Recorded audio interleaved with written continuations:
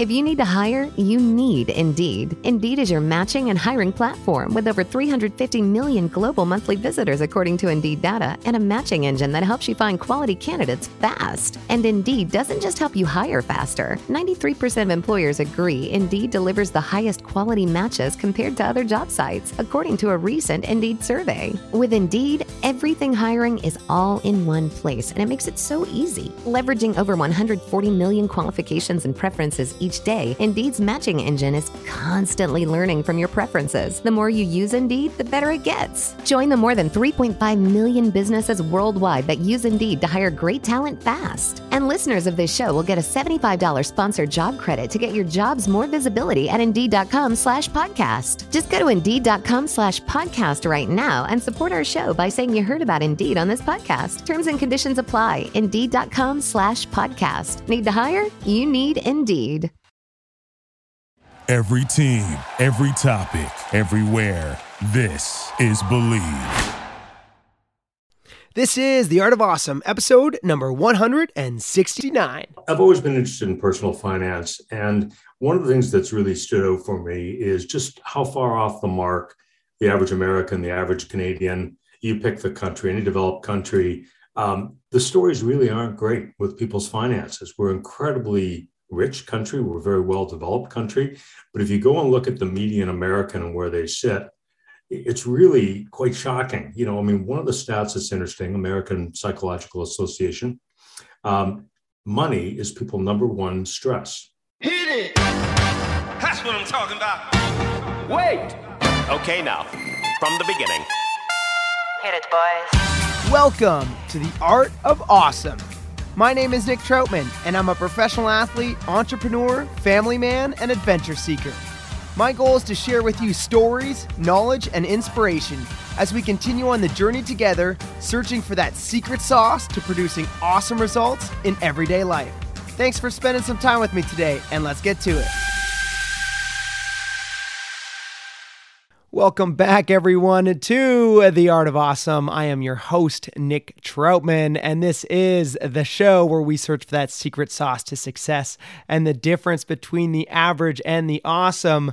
Well, today is a Monday, and we've got another deep dive interview, and I'm excited to share it with you as there was a whole bunch of secrets to success that we dove into as I got to sit down and talk with Gordon Stein all about personal finance and financial wellness. He's the author of the book Cash Flow Cookbook and talks all about these recipes of how we can find money that we already have or keep money in our pockets that we already have earned, and essentially just go through some of our spending and figure out how to whittle down the expenses without having to cut out the things that we love to do, because that's such a shocker for me in this conversation. So many times we hear like, oh, if we just, stop drinking Starbucks or whatever, you'll save so much money. Well, Gordon shares with us all sorts of tips where we get to keep doing what we love to do and still save that money and reinvest. And through the advice that Gordon shares, we could save up to $500,000 plus by retirement just by doing some of these very simple and easy steps.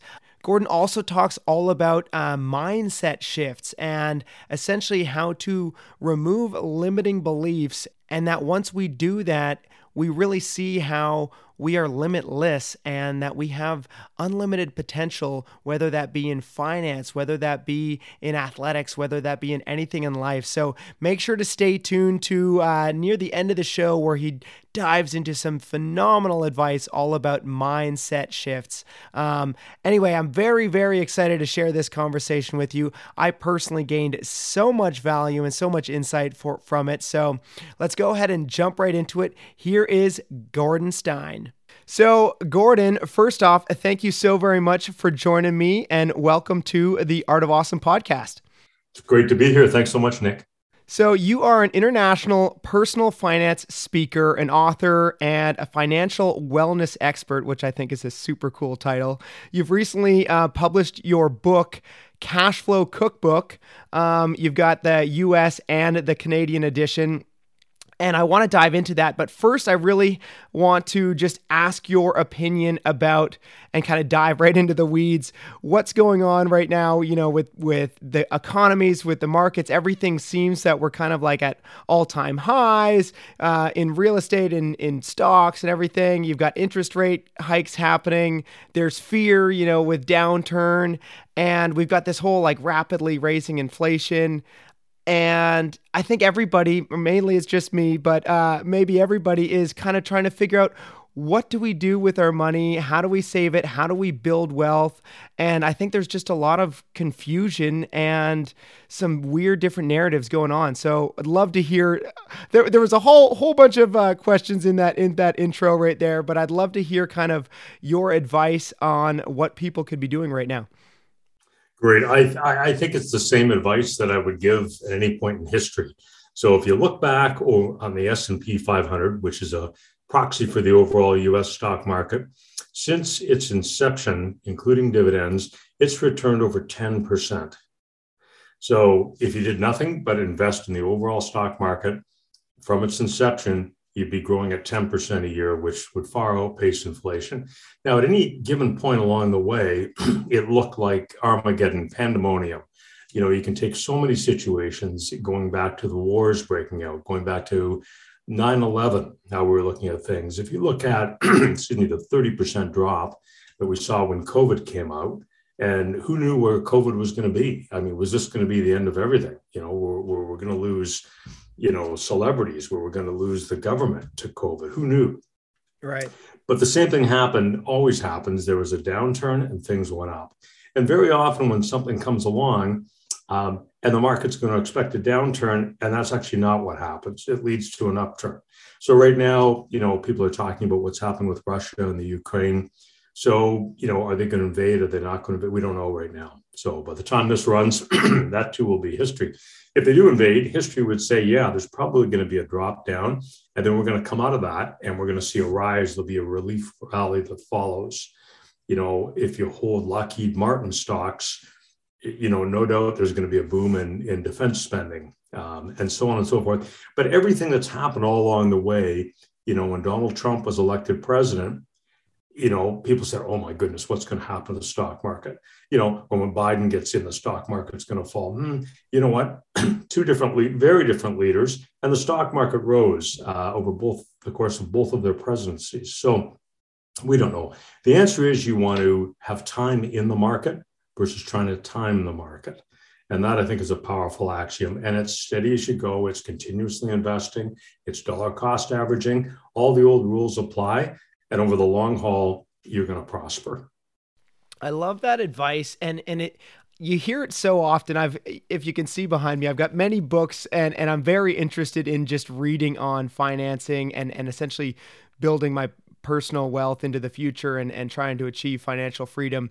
And I think it was one of Tony Robbins' first book. I think it was Money Master the Game. And it talks about that same idea, the old principles, dollar cost averaging, getting into the markets. It's more about the time in the markets than timing the markets. And so the advice seems to be very similar, over the years. And I think it was even, was it Benjamin Franklin that wrote the Intelligent Investor or something like that, or like years and years ago. And there's so many like, I don't know, different things and like what's the cool new hip thing to do, where if you stick with kind of the sound advice that has been proven over time, sometimes it's not as flashy or as cool or anything like that, but maybe that old advice maybe is the best path, and maybe just, sticking with, for instance, dollar cost averaging into the markets might be simply the best way to go. Yeah, I think that advice. I've read Tony Robbins' book is good. The Intelligent Investor, Benjamin Graham, another great book. I think people should read a personal finance book a month.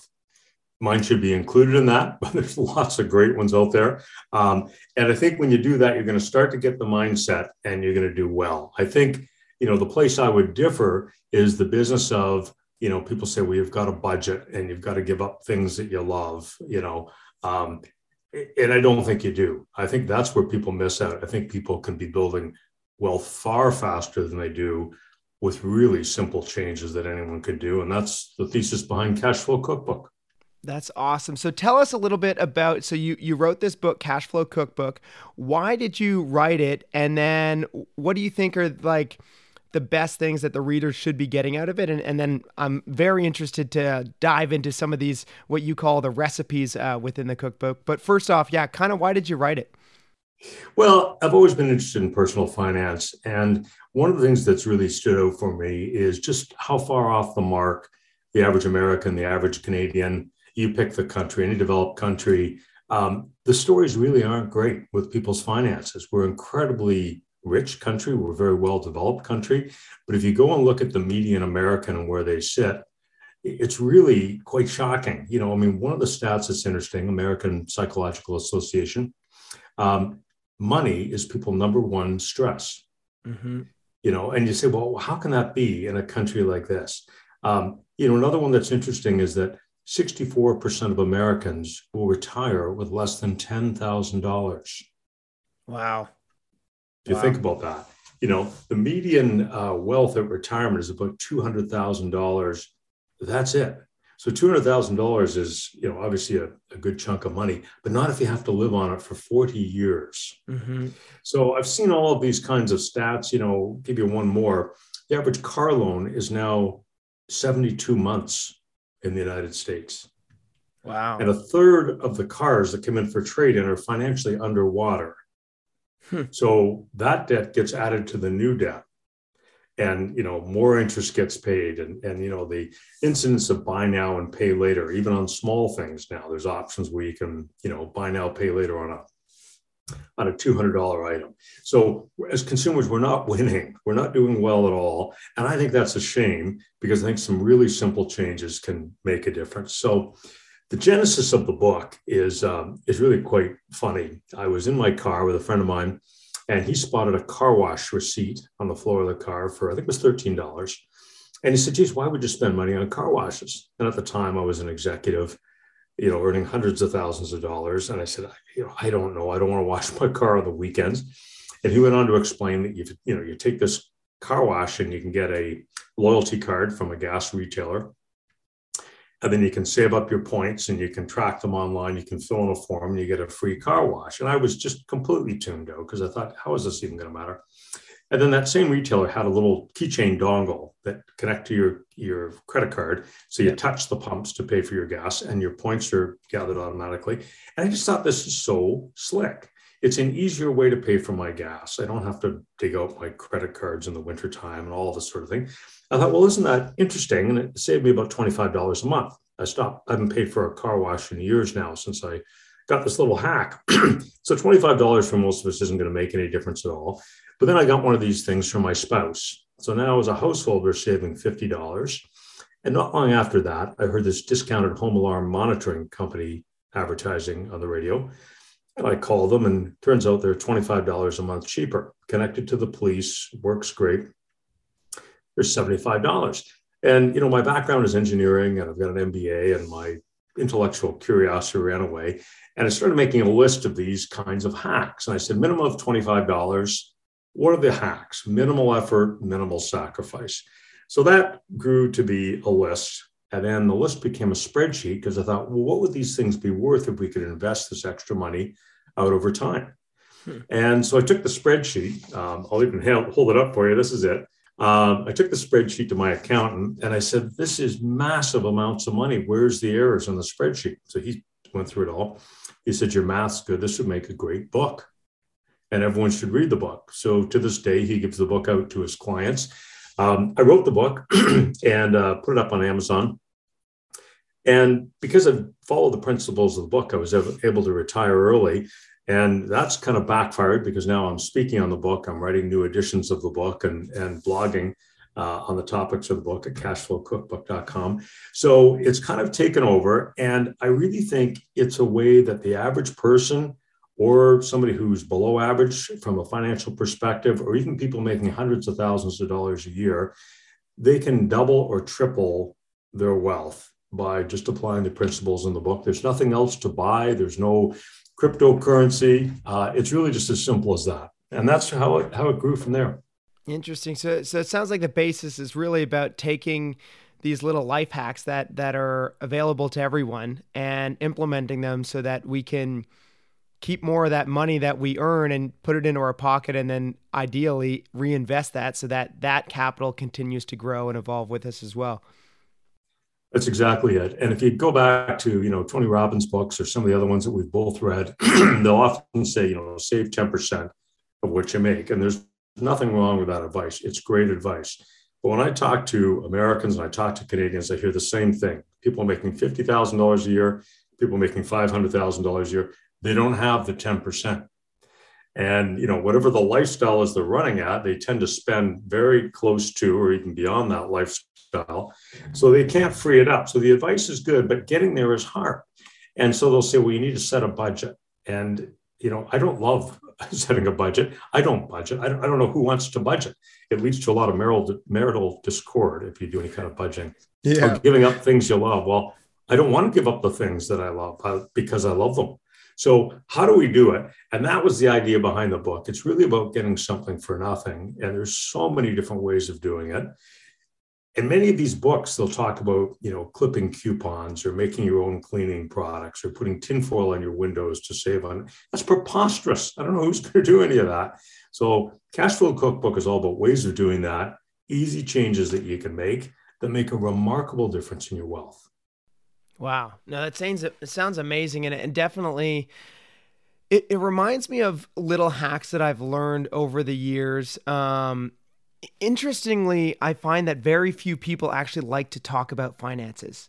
And I think I don't know if it has to do with the fact that we live in such wealthy countries. Like, we're obviously living in first world countries, but not everybody necessarily has figured out the game of finance, because there is definitely kind of like a game that goes beyond it. There's a reason why some people are better at, winning the game of Monopoly than others.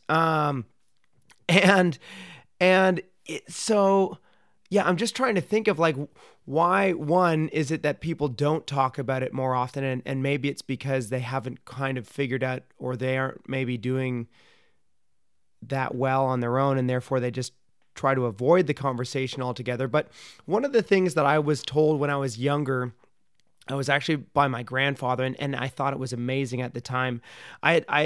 We would travel around, going to events and doing things with just my debit card. And so I'm, paying everything from cash because I'm being told that's the way to do it. You pay from cash, whatever.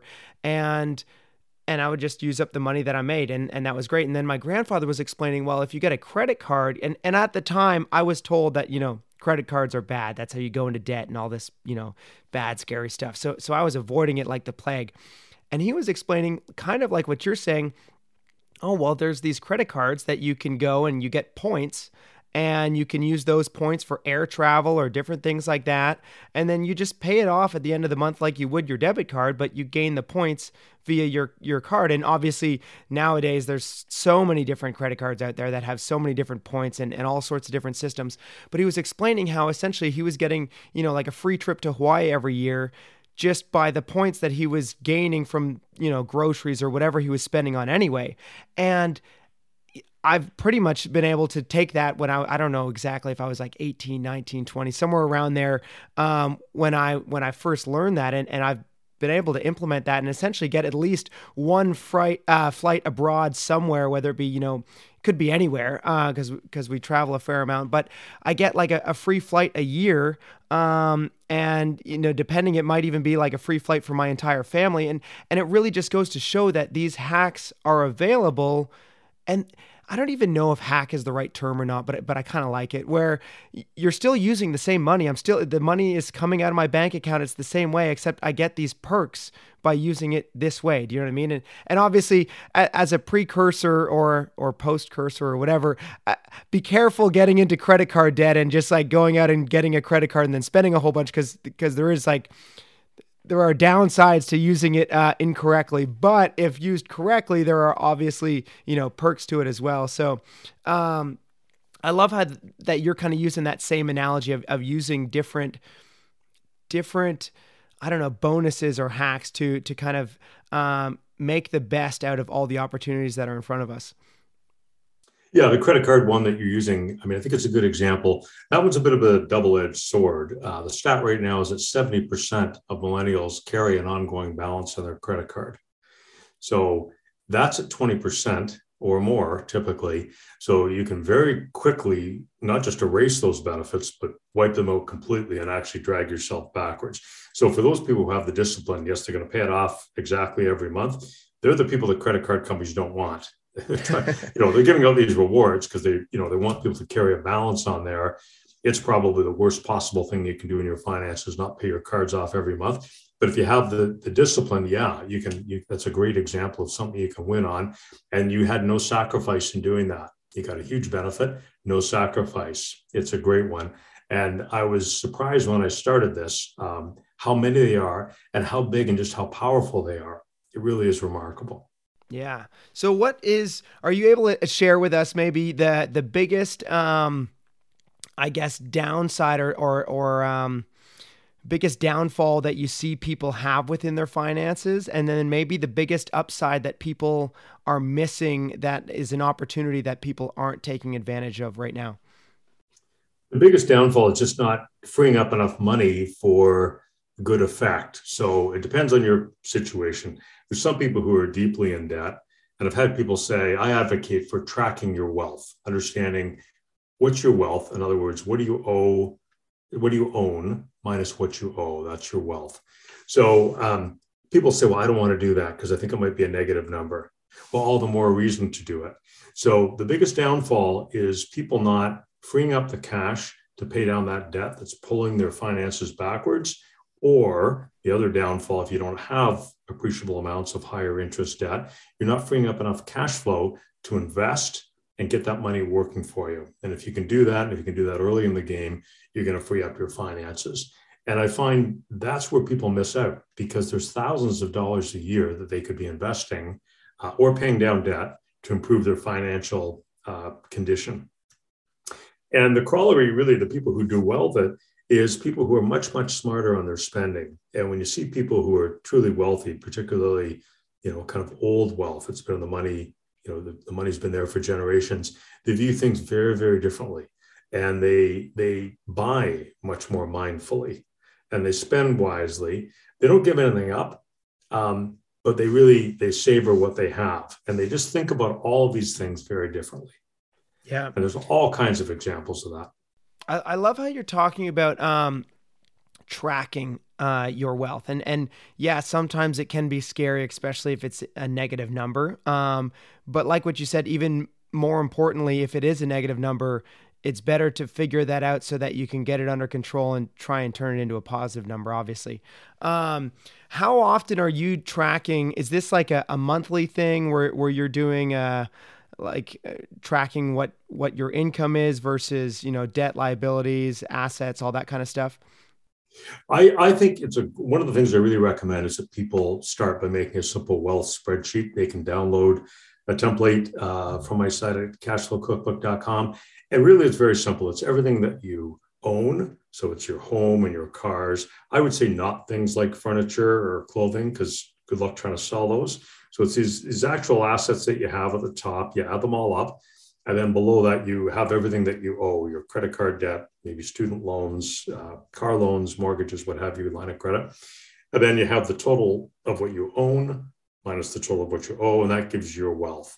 And then I think it's a great idea to start to track that monthly. So you're going to go pull off all your, what's your car loan balance and everything else. It's not that onerous of a job to do. But I think when you do that, it really starts to change your headspace. And when you think about things like gamification that encourage you to think a different way about something, now you're actually thinking about your wealth. So a lot of people budget. If the budgeting works for them, that's great. But you can budget and make your budget number every year for month by month for 40 years and still end up with nothing. Right. Wealth doesn't lie. So if you're trying to lose weight, the scale doesn't lie and the measuring tape doesn't lie. Try to build wealth, you need to track your wealth. So that would be a really important first step for people. And then they're going to see the progress of what's happening. Then every decision that comes along, I think you're going to think a bit about it differently. So if you want to buy something, for fun, you want to buy a new kayak or a guitar, I think you're going to think a little bit differently. You're going to ask a couple more questions before you go ahead, because now you're thinking about, what's the impact going to be on my wealth? It doesn't mean you have to give up anything. And there's lots of examples of that, but it just means you think differently. So I think that wealth tracking, that's actually the second step that I would recommend. Okay.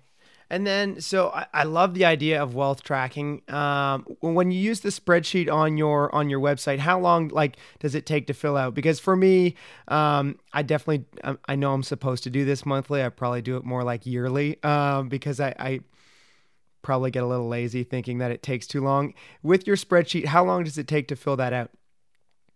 It depends how many line items you have. So Fair if enough. all you have is a house and a mortgage, it's pretty quick. You got two numbers. So if you sort of set up your information where you can get at it quickly. Yeah. So if you have a mortgage repayment schedule, you'll know what the balance is every month, and you can get that balance these days with everything that's on the web.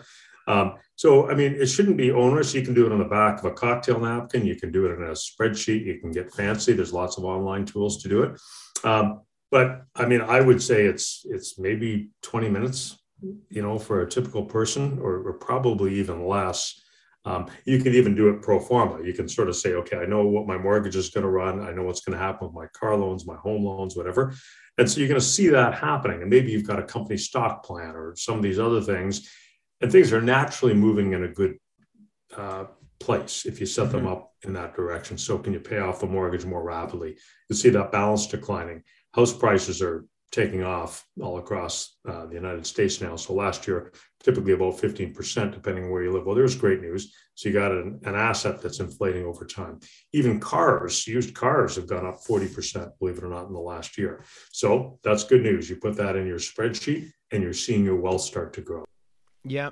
So I definitely want to talk with you about your view on real estate and purchasing a home or an investment or something like that. But first, I guess before we dive into that, because I'm going to get sucked into that rabbit hole, what do you think is the number one opportunity, we'll say, for increasing one's wealth, whether that be, saving money or using points or different things like that?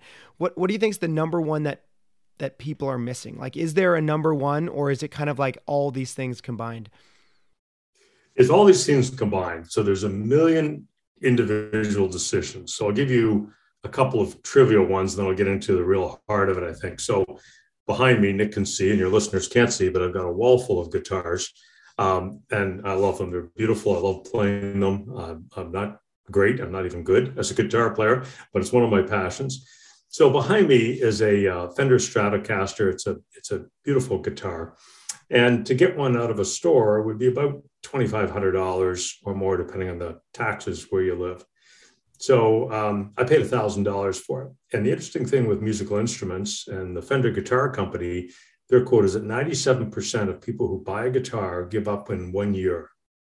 So everybody wants to be Eddie Van Halen, but when you start, you realize it's nowhere near as easy as it looks. It's a lot of dedication and it's a lot of time. Well, that represents an unbelievable opportunity. So you could go on Craigslist or, OfferUp or any of the, marketplace kinds of things, eBay. And what you'll see is that electric guitars or even acoustic guitars, they typically sell for well under half of their retail price. And they are pristine, because what does anyone do with a guitar unless you're smashing it like a rock star? It probably looks great. So finding a pristine guitar for less than half the price is a great example. Here's another silly one that'll get into some real practical ones. So I make protein shakes every day. And one of my ingredients in my protein shake is spinach. So I would buy fresh spinach, and it's just me making the spinach in the protein shakes. So it goes bad. I probably threw out half the spinach that I bought, because in about 4 days, it's going to start getting funky. I can't put it in my shake. And I rolled like this for, I don't know how many years with the fresh spinach and throwing it out and feeling bad about that. And then the penny dropped. Why don't I just get frozen spinach? So I get these little bags of frozen spinach. You want the cold factor in the shake anyway. I'd sprinkle it in and away we go. Well, what I realized is I chopped my spinach cost in half because I'm not throwing it out. But frozen spinach is 1/7 the price of fresh spinach. So my spinach is 1/14 the cost of what I was paying. Now, nobody cares about spinach. What is it? A couple dollars a week or something. But the principle of the thing applies to just about everything, right? So where should people start with this thing? I like going after these recurring monthly bills. So first thing I like to do when I'm working with clients or, talking with the media is the idea of setting up a separate account that's a bill payment account. So we all have these monthly bills, the mortgage and the various flavors of insurance, car insurance, home insurance, the cell phone bill, the TV bill, the internet bill. Typically, we've got about a dozen of them. And I like the idea of having them all get paid out of a separate account because it solves the problem of, overdraft, particularly in a situation where you have a couple, they're both, buying and different things and the bills are coming out of the account. You never know. It's the 28th of the month. It looks like there's money. So you go buy your new iPhone. Oops, the mortgage came out, the T-Mobile bill came out. So you keep all those in a separate account. That's a really good step to make. Okay, so you split your income, you have it going to two accounts. So this regular monthly bill paying account, every single one of those monthly bills, from your house taxes to your car insurance, your home insurance, your life insurance, your cell phone bills, they are all can be reduced. And unbelievably easily. And in about 10 hours, you can reduce every single one of them in a very material way. And most people don't bother. They don't think about it. They don't try. And there's no yelling. There's no screaming. There's no haggling. There's no nothing. They're all easy to do. In the book, Cash Flow Cookbook, I talk about bill by bill, 60 of them. How do you grind all these things down? Minimal effort, minimal time, but it makes a huge difference. So you start to make these changes, and I think the first place to start is you pick a bill and you reduce the bill. So I'll give you a great example. During the Super Bowl, this past one, a year ago, there's a company called Zebra, and they were advertising heavily. They're a car insurance and home insurance shopping site. You might remember the site. So I don't get any payment from Zebra, but there's Insurify and Zebra. And to go and shop your car and home insurance, honestly, it's maybe 15 minutes. And when you start typing in your information, for whatever reason, they actually seem to know who you are and your cars and everything else. And it's not unusual to save $200 on your car insurance if you have 2 or 3 drivers in the house. It takes 15 minutes. Now, if you think about, well, does that matter? Yeah, it really does matter. If you could free up $200 over 25 years, that's about $170,000 if you invested it at 7%. So think about what just happened. If the average American retires with $200,000 of wealth, it wouldn't go online in 15 minutes and reshop your car insurance and typically save $200. So you have an extra $170,000. In 15 minutes, you can attain the wealth of the average American doing nothing else but reshopping your car insurance. Wow. So you see why I get so passionate about it. And that's just one bill. Let's go reshop the life insurance. And so sometimes it's about conserving. So, finding ways to reduce electricity and gas, and there's easy ways to do that in a home, all those kinds of bills. Other bills are ones where you want to shop, things like cell phones and different kinds of insurance. These days, it's so easy to reshop these things. And I can't stress enough, there's no strong arm tactics, there's no yelling, there's no haggling, there's nothing. You're just going to reshop them. Other ones, you're going to change the paradigm a little bit. So, great example. We're talking about music earlier. So if I wanted to take piano lessons or guitar lessons, I might spend $200 a month doing that. Well, there's some fantastic instruction available for more like $200 a year. So my son's a big keyboard player. He's on something called Piano Pig.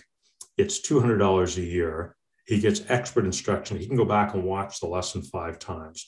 It's got chord charts and fingering charts and, drills and metronome things, so all kinds of things, $200 a year. So some of these things are about changing that paradigm, but you can take all of these things and you can grind them down. So just as an example, in the opening section of my book, there's a couple, and we're looking over their shoulder as they make all of these changes, and they free up $1.5 million, or they generate an extra $1.5 million of wealth at retirement by making changes. You can go back and read the whole section again and see, just that's going to give them another $1.5 million. The answer is yeah, it's that powerful. Wow. It's almost like blowing my mind to even think how many little things and little changes that I could definitely make, but probably we could all make, that would drastically change and differ your wealth at the end of a lifespan. So this is truly incredible. And previously we were talking about real estate and how I knew I was going to go down that well, because I'm definitely passionate about real estate as well. We're talking about credit cards and, obviously having, high interest rates and different things like that. Where is your opinion or thought on leverage and leveraging, using credit as leverage for different purchases, obviously including real estate, and we'll kind of get into that with a mortgage and different things like that as well. But yeah, anyway, I've got some follow-up questions with that, but we'll start off with just kind of what's your opinion on using leverage? Well, I think there's two kinds of leverage broadly. I mean, one is if you're going to use leverage to acquire an appreciating asset, that can make sense. If you're going to use leverage to acquire a depreciating asset, like a consumer product, a fancier car than you should be driving, whatever, that never makes sense in my mind, because now you've got, a car, it's going to depreciate at 15 or so% a year. And you're paying a car loan at whatever it may be, 7%, and you're paying that out of after-tax money, which means you're actually paying more like 10% on that car loan to buy an asset that's also depreciating as well. That's like a nightmare. So if you're going to borrow money for an appreciating asset, obviously you can magnify your gain. It, of course, is a double-edged sword. So if the asset happens to fall, there's a real estate crash, or, the cryptocurrency scheme that you had didn't play out, or, the NFTs, the non-fungible tokens that you bought for a picture of somebody's cat actually isn't worth anything down the road. Now it's going to look ugly. But I think on those, you've got to really do some solid analysis on, what it is you're doing. And you got to remember that everything can go down. Nothing goes up forever.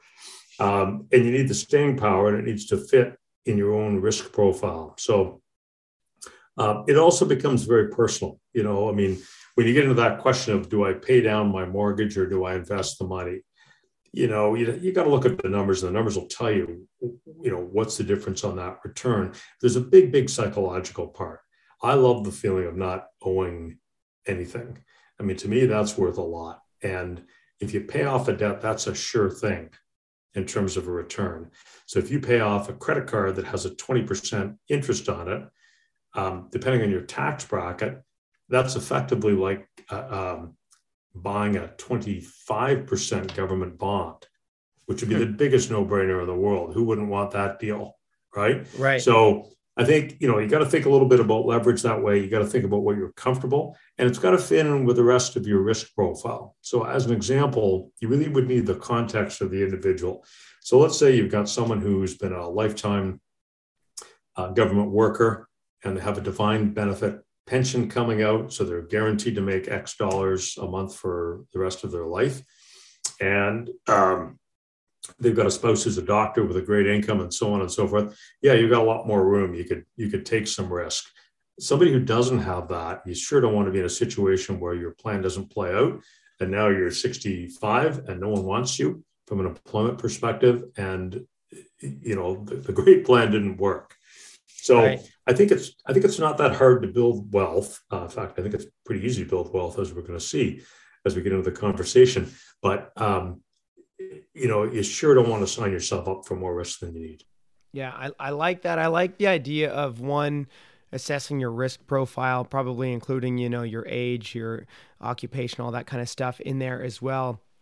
And then two, the fact that you just very clearly explain the differences between, using leverage for a depreciating asset, such as, going out and buying a huge screen TV on a credit card at a 20% interest rate or something like that, versus buying maybe a real estate property that could be a rental that's actually making cash flow or is appreciating and different things like that, as well as the fact that being aware that everything goes, in cycles. It's all cyclical. So just because it's going up right now doesn't mean that it's going to go up forever or indefinitely. So just being aware of all those different things, having the knowledge that, leverage used properly can be a very beneficial advantage.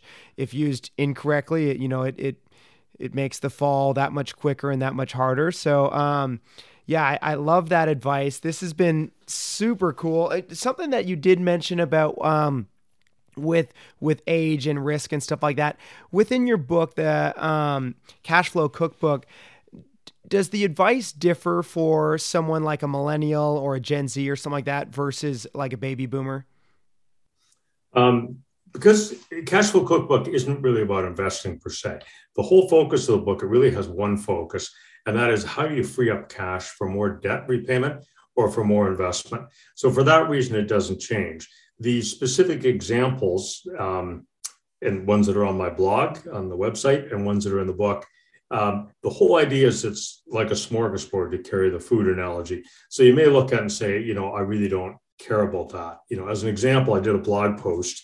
I'm hearing impaired, so I wear hearing aids. Lost my hearing early. I don't know if it was from the guitar playing. So everyone knows that hearing aids are about $7,000. That's a lot of money, and a lot of people put off buying them because they're expensive. Yeah. Mine were free. Well, how do you do that? So I did some research, and I did a little bit of shopping around. It didn't take very long. $7,000.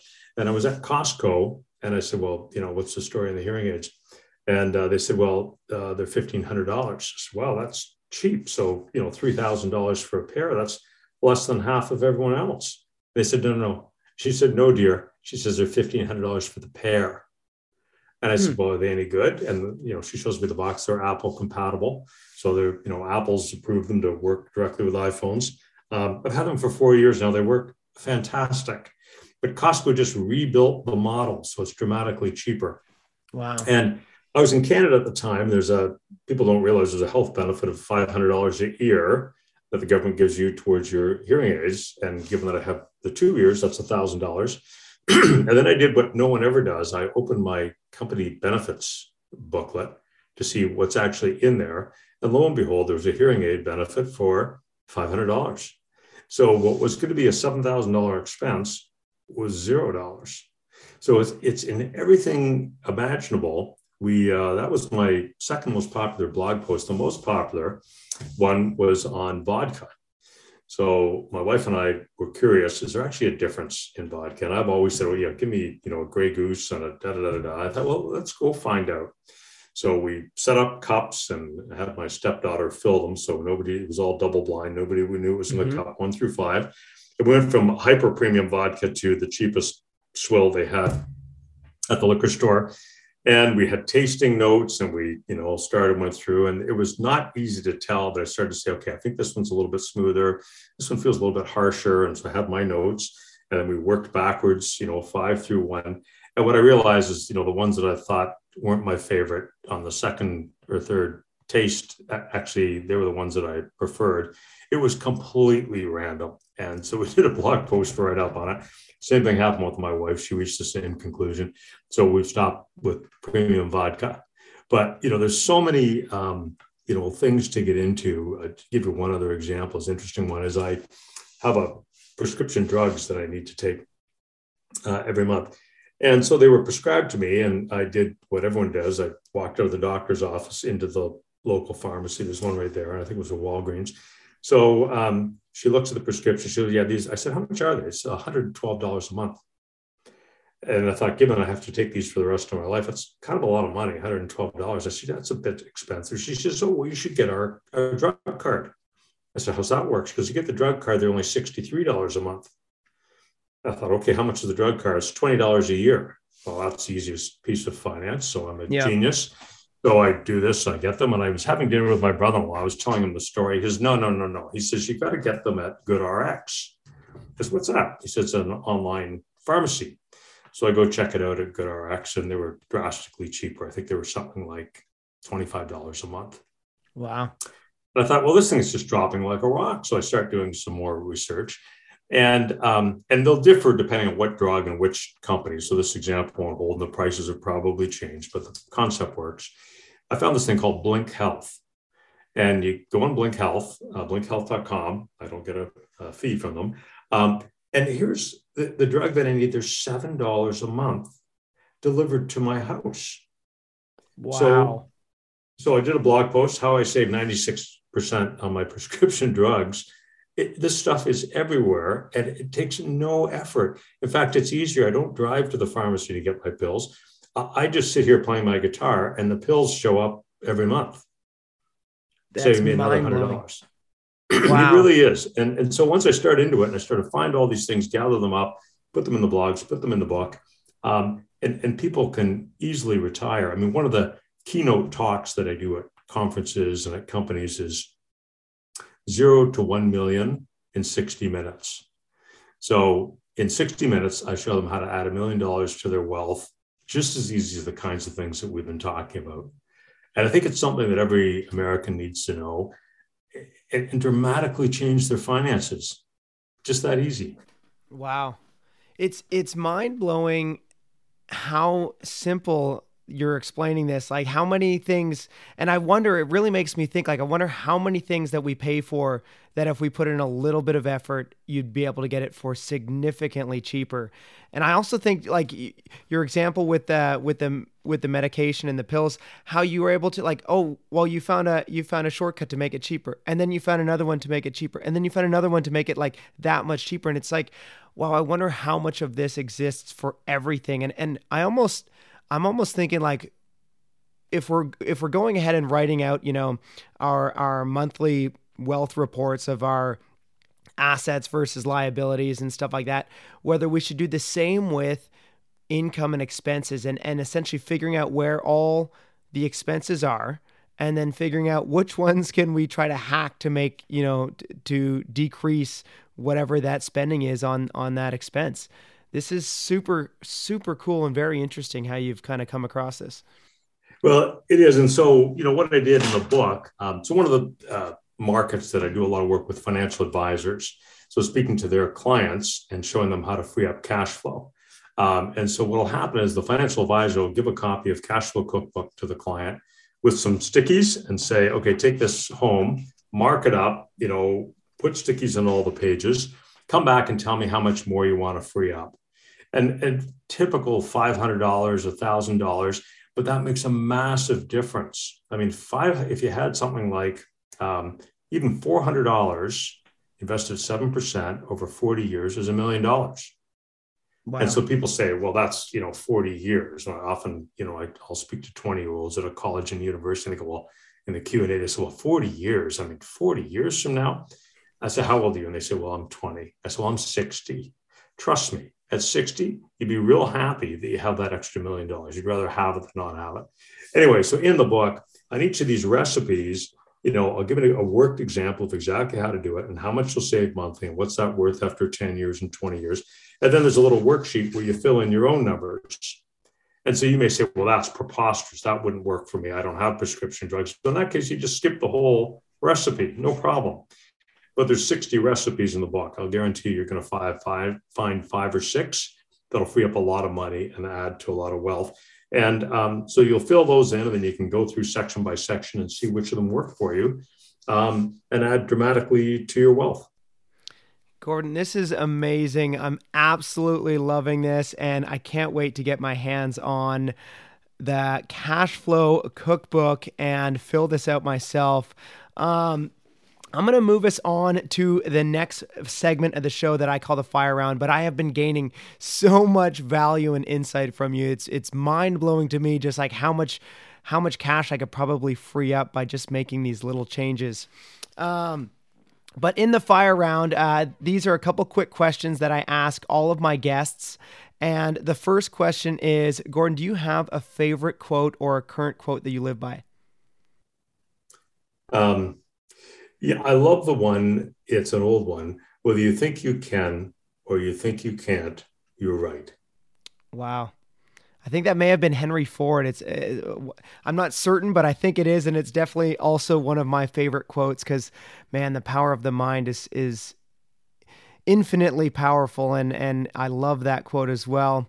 Other than your own Cash Flow Cookbook, what might be a favorite book or current book that you're reading? Oh boy, there's so many so many interesting ones. I love Stanley Bing. So he's a writer. He used to write in the back page of Fortune magazine. He's my all-time favorite writer. So anything by him is terrific because his writing is just delicious. Every sentence is great.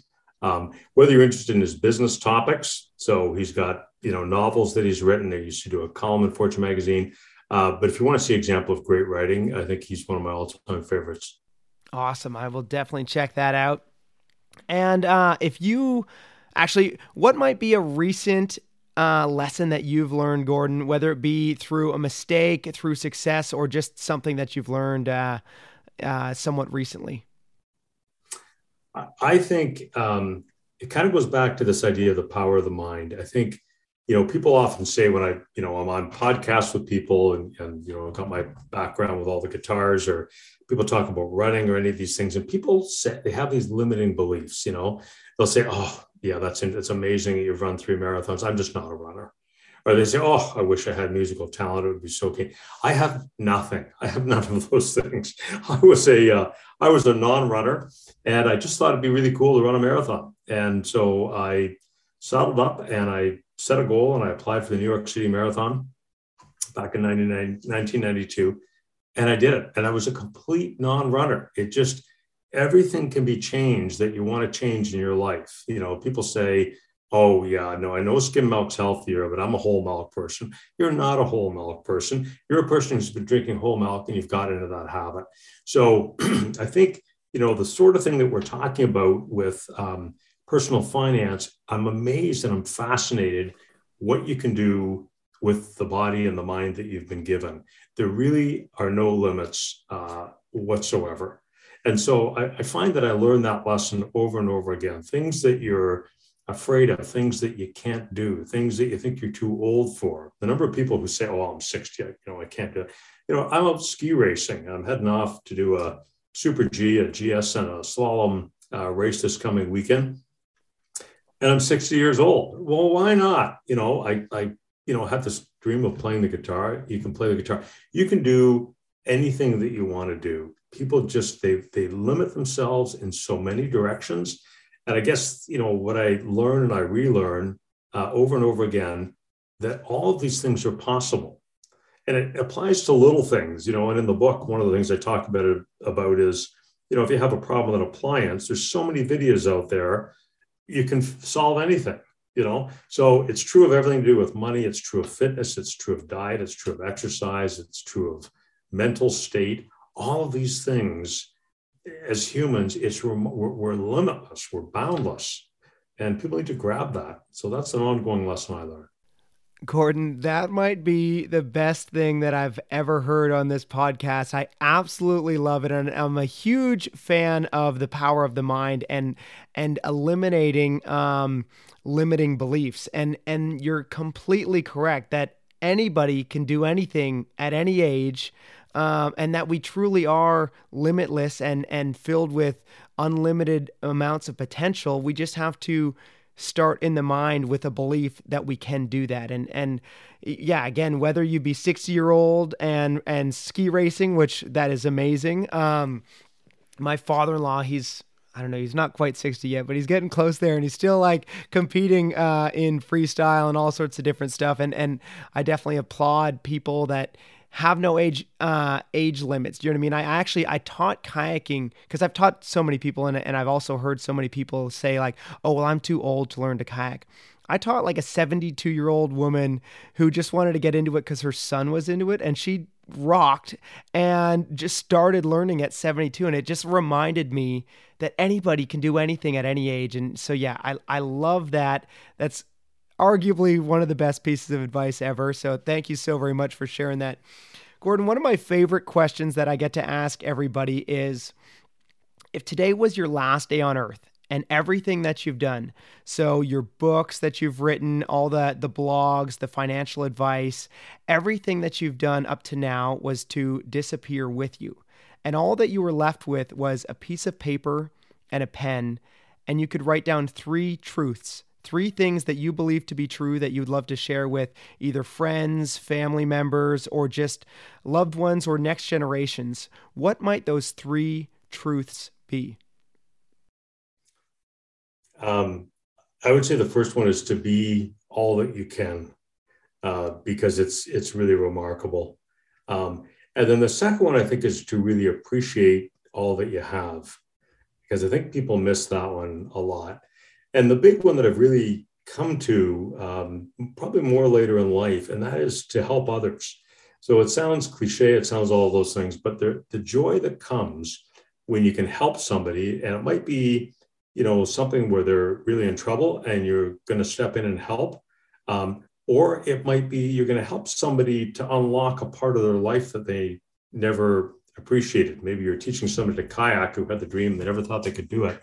But the joy that comes, and for me, helping people with their finances, just like in this conversation, I'm seeing your eyes light up and we're excited about what we can do. I know you're going to go back and apply these things to your own finances. So it might be about money. It might be about getting out of a loveless relationship into one, where you're really loved.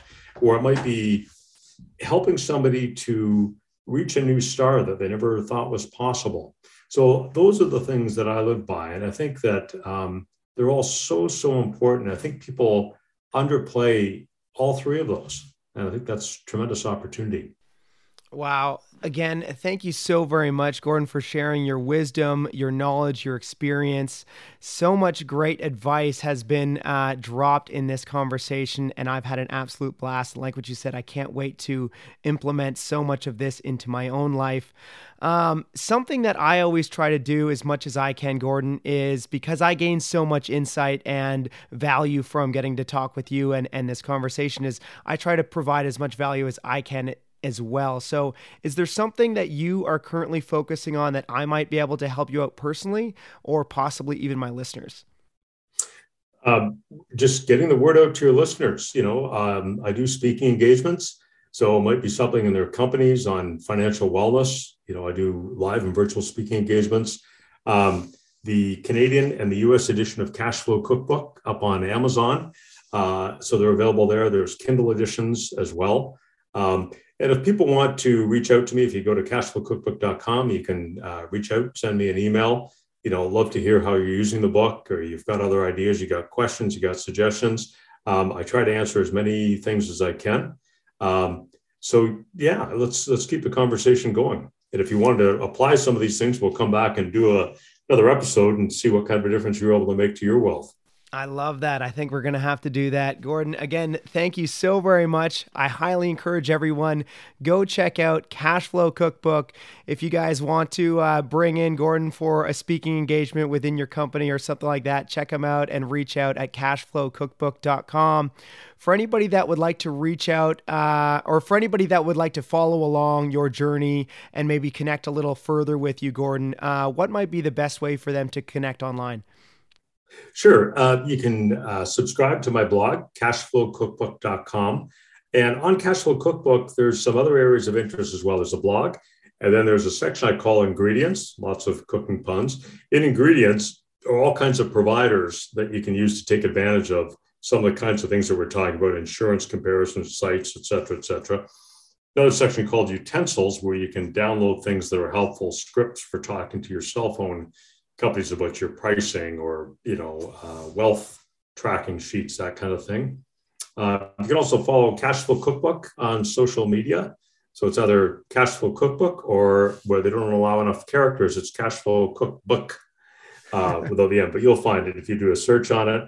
And you can reach out to me on the website if you're looking for a speaker for an event on financial wellness, or freeing up more cash, building wealth, that kind of thing. And we'll continue the dialogue for sure. Awesome. Well, thank you so very much again for your time, Gordon. For anybody out there that wants to continue to follow along further, follow Gordon pretty much everywhere at Cashflow Cookbook, or check him out on his blog, on his website, cashflowcookbook.com. Again, thank you so very much for sharing all this insight with us. My final question of the day for us, Gordon, is what is your definition of awesome?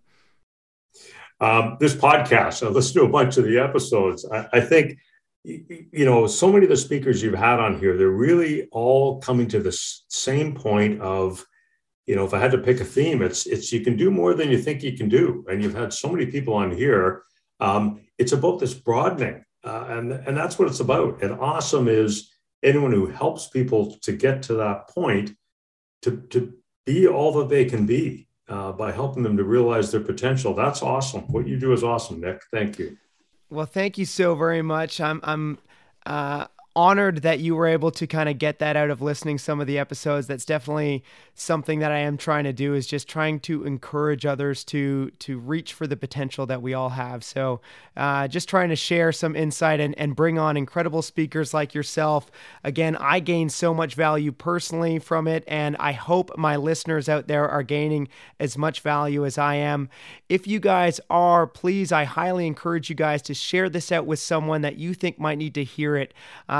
Whether it be a student, whether it be someone retiring, anybody that you think might need to hear how that they can continue their financial, continue their path to financial freedom, build their financial wealth, and save on all these expenses that we are currently just paying regardless. So lots of amazing advice in here. I would love for you guys to share it out with anybody that you think might needs to hear this. And please leave us a rating and review and let me know what you guys thought of the episode, as well as check out Gordon's book, Cash Flow Cookbook, as this is going to have all the recipes in here and all the great advice that we dived deep into. So thank you guys so very much for joining me. Thank you as well, Gordon. And as always, I am Nick Troutman signing off, wishing you all a truly awesome day. Cheers.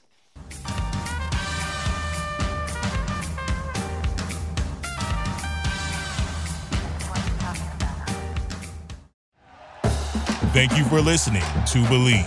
You can show support to your host by subscribing to the show and giving us a 5-star rating on your preferred platform. Check us out at Believe.com and search for BLEAV on YouTube.